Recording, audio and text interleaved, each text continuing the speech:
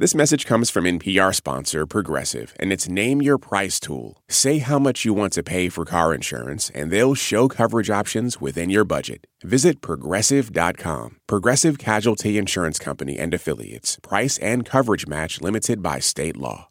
You're listening to Life Kit from NPR. Hey, everybody. It's Marielle Segarra.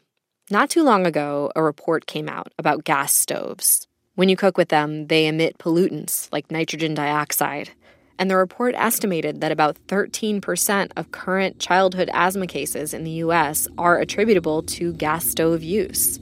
Suddenly, it seemed like everybody was talking about gas stoves and how you really need to be ventilating if you have one. And I honestly didn't know that.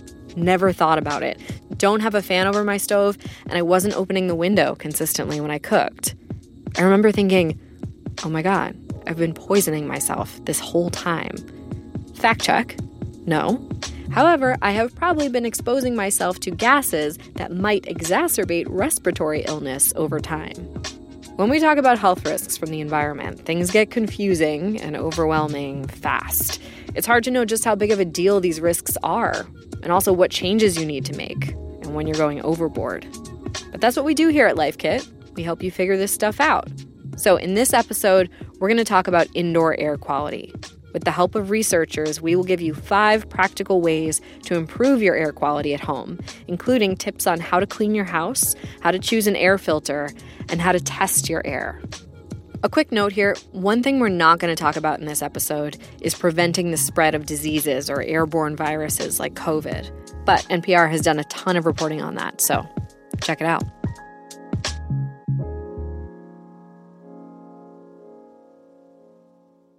This message is brought to you by NPR sponsor Progressive Insurance. You call the shots on what's in your podcast queue. Now you can call them on your auto insurance, too, with the Name Your Price tool from Progressive. Tell Progressive how much you want to pay for car insurance, and they'll show you coverage options within your budget. Get your quote today at Progressive.com. Progressive Casualty Insurance Company and Affiliates. Price and coverage match limited by state law. Support for NPR and the following message come from our sponsor, Whole Foods Market. Host a celebratory brunch for less with 365 by Whole Foods Market, featuring wallet-happy finds like cold smoked Atlantic salmon, mini quiches, organic everything bagels, and more. Plus, visit the floral department and jazz up your table with a beautiful bouquet of big, bright, sourced-for-good flowers. When the brunch has to be perfect and delicious, go to your local Whole Foods Market. All right, if you want to improve the indoor air quality in your house, one of the first things to think about is the pollution that's coming from inside. Andrea Farrow is an environmental engineering professor at Clarkson University, and she focuses on indoor air quality. She says because of the things we do in our houses, cooking, cleaning, home improvement projects, we have lots of pollutant sources indoors, and if you think about it, the volume of air that the pollutants can mix in is much smaller indoors than outdoors. So if you walk away from this episode with one piece of advice, I hope it's this: ventilate. That's right. It may seem obvious, but we've got to say it. You want fresh air? Open the windows. We love a cross breeze. And if you have one, maybe in your bathroom or over your stove, turn on a fan that vents outside. Make a habit of this, especially when you're doing something that releases pollutants into the air. A very common indoor air polluting activity? Cooking. Look, cooking at home is a great choice. It's often cheaper and healthier, but it can release pollutants and particles into the air. This is especially true if you use a gas stove, because that means you're burning fossil fuel in your house. Jeff Brady is a correspondent on NPR's Climate Desk, and he's been covering this topic. He says, according to health experts, the biggest indoor air quality concern with gas stoves is nitrogen dioxide. And there is some research that shows in homes with gas stoves, kids have about a 20% increased risk of developing respiratory illness. And recently, there was a peer-reviewed study that found that more than 12% of current childhood asthma in the U.S. is attributable to gas stove use. So the risk is highest for kids and for people with lung diseases. If you're a healthy adult, A lot of the researchers and epidemiologists I've talked to over the last year and a half I've been covering this story, they say you probably don't have a lot to worry about, especially if you have one of these hoods over your range that vents all of those pollutants outdoors. If you don't have one of those, opening a window could help. The experts we talked to said you also want to ventilate when you burn things like incense, or when you spray cleaning products, or use personal care products that create fumes like nail polish remover, because all of those things can pollute the air. We do have a caveat here. Before you open a window, check the outdoor air quality in the place you live, because there are lots of pollutants outside too. Ozone, fine particulates, smoke from wildfires, biological pollutants like pollen.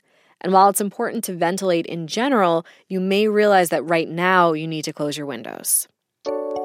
Okay, number 2, keep your house as dust-free as possible. Dust is made up of a lot of things.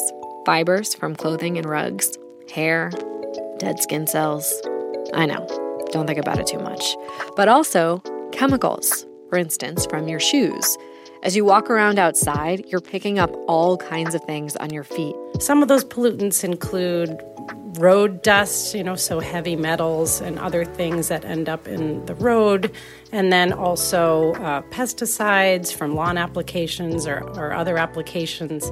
You don't need to be licking your floors to ingest this stuff. That's right. So, once those pollutants are part of the dust, you can kick up the dust quite easily and breathe it.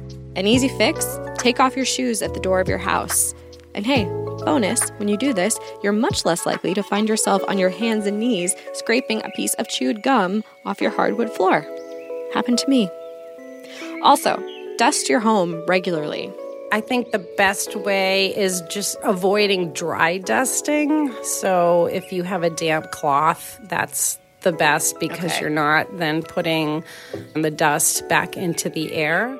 Farrow says you should also get yourself a good vacuum with a HEPA filter, if possible. That stands for High Efficiency Particulate Air Filter. According to the Environmental Protection Agency, those can theoretically remove at least 99.97% of dust, pollen, mold, bacteria, and many other airborne particles. When you're cleaning, remember to open a window. And also think about what cleaning fluids you're using and any potential health risks associated with them. Maybe try using vinegar or dish soap plus a little elbow grease first. See if that works. The other thing to look for when you're cleaning, and this is our number 3, is mold. You've probably seen it in your bathroom. It can also grow on surfaces like drywall and paint, and even in dust. Nellie Brown is a certified industrial hygienist and a director of workplace health and safety programs at Cornell University. Most of the time, what draws people's attention to the fact that there might be a mold issue is either some type of odor, a moldy or musty odor, or they see signs of water damage. They see floor tiles lifting up or wallpaper coming off. They see stains coming through drywall or showing up on ceiling tiles or on ceilings. The problem is mold releases spores into the air that can cause allergic reactions or trigger asthma symptoms. Brown says if you have visible mold, your first step is to figure out what's causing it. Is there a leak under your sink or maybe in your ceiling? Where's the moisture coming from? You'll want to fix that. And then figure out how big of a cleanup job you've got.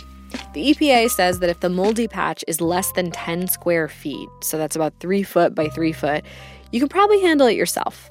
Brown says you should also consider where the water damage came from before you make repairs. If the source of the water is one in which you are going to find yourself needing to sue someone, a landlord, or someone did a bad repair on your sewer line or something, then you really want to have a report from a licensed mold inspector before you do any remediation work. If you do the cleanup yourself, she suggests putting on some goggles, rubber gloves, and an N95 respirator. Then, if the mold is on a hard surface, scrub it down with dishwashing soap and water. A lot of people think bleach is the answer to everything. And the reality is all that happens is people get more bleach exposure, inhalation exposure to it, accidental eye or skin exposure. It's a very harsh material. And it's usually a lot more than people really need. Now, the goal here is to make sure you're removing the mold. So if it's a porous surface like drywall, you may have to cut out a section. And if we're talking about something like fabric upholstery, you just need to throw it out. A lot of things, you just can't salvage. And then you can prevent mold in the future by keeping your house as dry as possible. One tip from Brown, think carefully before you get a humidifier. I'm always very cautious when people say, wow, it's been such a dry winter. I'm thinking of adding a humidifier. And I said, well, here's the problem. If I were you, I would think about how many days of dry weather you really think you can't tolerate. Because the problem is when you start then adding moisture to the air, you can end up with condensation and start creating mold problems you don't want. All right, so while you're cleaning surfaces around the house, why not clean the air too? That's number 4. Get yourself an air cleaner or make one. Air cleaners are machines that filter the air in your home. You'll want to get one with a HEPA filter. That'll remove fine particles. Even better if the filter also has activated carbon in it, because that can trap volatile organic compounds in the air, like the kind that come from paints or cleaning products. Farrow says when you're buying an air cleaner, pay attention to its clean air delivery rate. Basically how much, what square footage of area that it will clean. That can tell you if you need a bigger machine or maybe a few of them. If you're looking for a more budget-friendly way to filter your air, there are instructions for how to build one online, and one of the experts we talked to recommended that. Okay, number 5 on our list is test your air. Air sensors can measure the levels of pollutants in your home, things like fine particles, ozone, carbon dioxide, and nitrogen dioxide. And if you buy a sensor, you can use it to get smarter about what you do at home and when you need to ventilate. Farrow says you might be surprised by what you learn. Like, she lives on a bus route, and one time she had students come to her house to show them the impact that would have on her air quality. I had students come to my house. I said, well, the buses are coming by every day. So you will see the increase in the particulate matter indoors in my house. And so we put the sensors in the house, or at this point it was more expensive monitors. And really what we could see more than the buses was us making tea, turning on the stove. Oh. It was a much bigger signal than having, 25, 30 buses drive by my house idling because I lived near the stop sign. So that was quite interesting because the buses are an outdoor source, so only some of that makes it indoors, but that stove is an indoor source. And so the pollutant levels rose very quickly. Farrow's family had just moved into the house, so they didn't have a range hood over the gas stove yet, but she got one after that. But again, you've got to make changes that are possible for you. If you can't afford to install a fan over the stove, maybe you start opening a window and using other appliances when you can, like an electric tea kettle to heat water. If you are looking for an air sensor, the EPA has a website with suggestions. And Farrow says the Air Pollution Control Agency for Southern California has also tested the quality of air sensors on the market, and you can find those results on its website. She says, keep in mind, some air sensors are not the most user-friendly because they spit out an overwhelming amount of data without telling you what it all means. These air quality sensors typically will give you a reading every minute. So, after a day, you've got 1,440 readings. So what do you do with all this? So I suggest using a company or working with a company that also helps you interpret the data. One pollutant that your air sensor might not pick up, but you should consider testing for, is radon. Radon is a naturally occurring radioactive gas that comes from bits of uranium that are decaying in our soil, our rocks, and our water. It seeps into our homes through cracks in the floor and the walls or gaps around pipes, and it can cause lung cancer over time. According to the CDC, it's actually the second leading cause of lung cancer in the U.S. after cigarette smoking. It's hard to get rid of radon entirely, but you can lower your risk. First, though, you'll want to find out how bad the problem is, and you can do that with an at-home radon test kit. You'll order it online, set it on a table for 2 to 3 days, and then mail it back. In some states, you can get a test kit for free. That's what I just did in New York. And you can also buy one for $17 from National Radon Program Services, a partnership between the EPA and the University of Kansas. If your radon levels are higher than the EPA's recommended threshold, the agency suggests that you hire a contractor to fix your home because it does require some technical knowledge and special skills. And if you do it wrong, you could make the problem worse. If you do take on the work, some state radon offices offer training courses. One thing we want to note here is we understand it may be harder to do things like get a radon remediation or a mold cleanup professional if you rent than if you own, because you've got to get your landlord involved, and they might be slow to respond, or they might say it's not really a problem. That's why testing or getting official estimates can be really helpful. But this is a bigger conversation, and it's a topic for another episode of Life Kit. And actually, we do have one coming up on how to be an empowered renter. Okay, it's time for a recap. A few simple things you can do to improve the air quality in your home. Open the windows. Keep your house as dust-free as possible. That means take off your shoes at the door. Clean up your mold. Buy an air cleaner, or make one, and test your air. In particular, get yourself a radon test kit. And look, you don't have to do all of these things. We live in the world. Risks are everywhere, and we're never going to create a 100% safe environment. But this is about being safer and making trade-offs and smart choices when you can. For more Life Kit, check out our other episodes. We've got one on how to make hybrid work successful and another on how to raise happy houseplants. You can find those at npr.org/lifekit. And if you love Life Kit and want even more, subscribe to our newsletter at npr.org/lifekitnewsletter. This episode of Life Kit was produced by Thomas Liu and Mia Venkat. Our visuals editor is Beck Harlan, and our visuals producer is Kaz Fantoni. Danielle Nett and Malika Garib are our digital editors. Megan Kane is the supervising editor, and Beth Donovan is our executive producer. Our production team also includes Andy Tagle, Audrey Nguyen, Claire Marie Schneider, and Sylvie Douglas. Julia Carney is our podcast coordinator, and engineering support comes from Neil Tevault. I'm Marielle Segarra. Thanks for listening.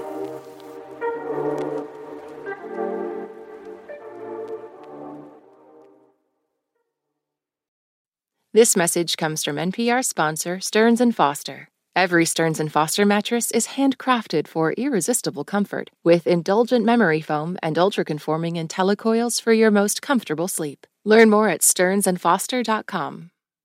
This message comes from NPR sponsor Discover. Get the service you deserve. With 24/7 U.S.-based live customer service from Discover, everyone has the option to talk to a real person anytime, day or night. Limitations apply. See terms at discover.com/creditcard. Is it possible to engineer our way out of the climate crisis? Some entrepreneurs want to shoot particles into the stratosphere to combat global warming.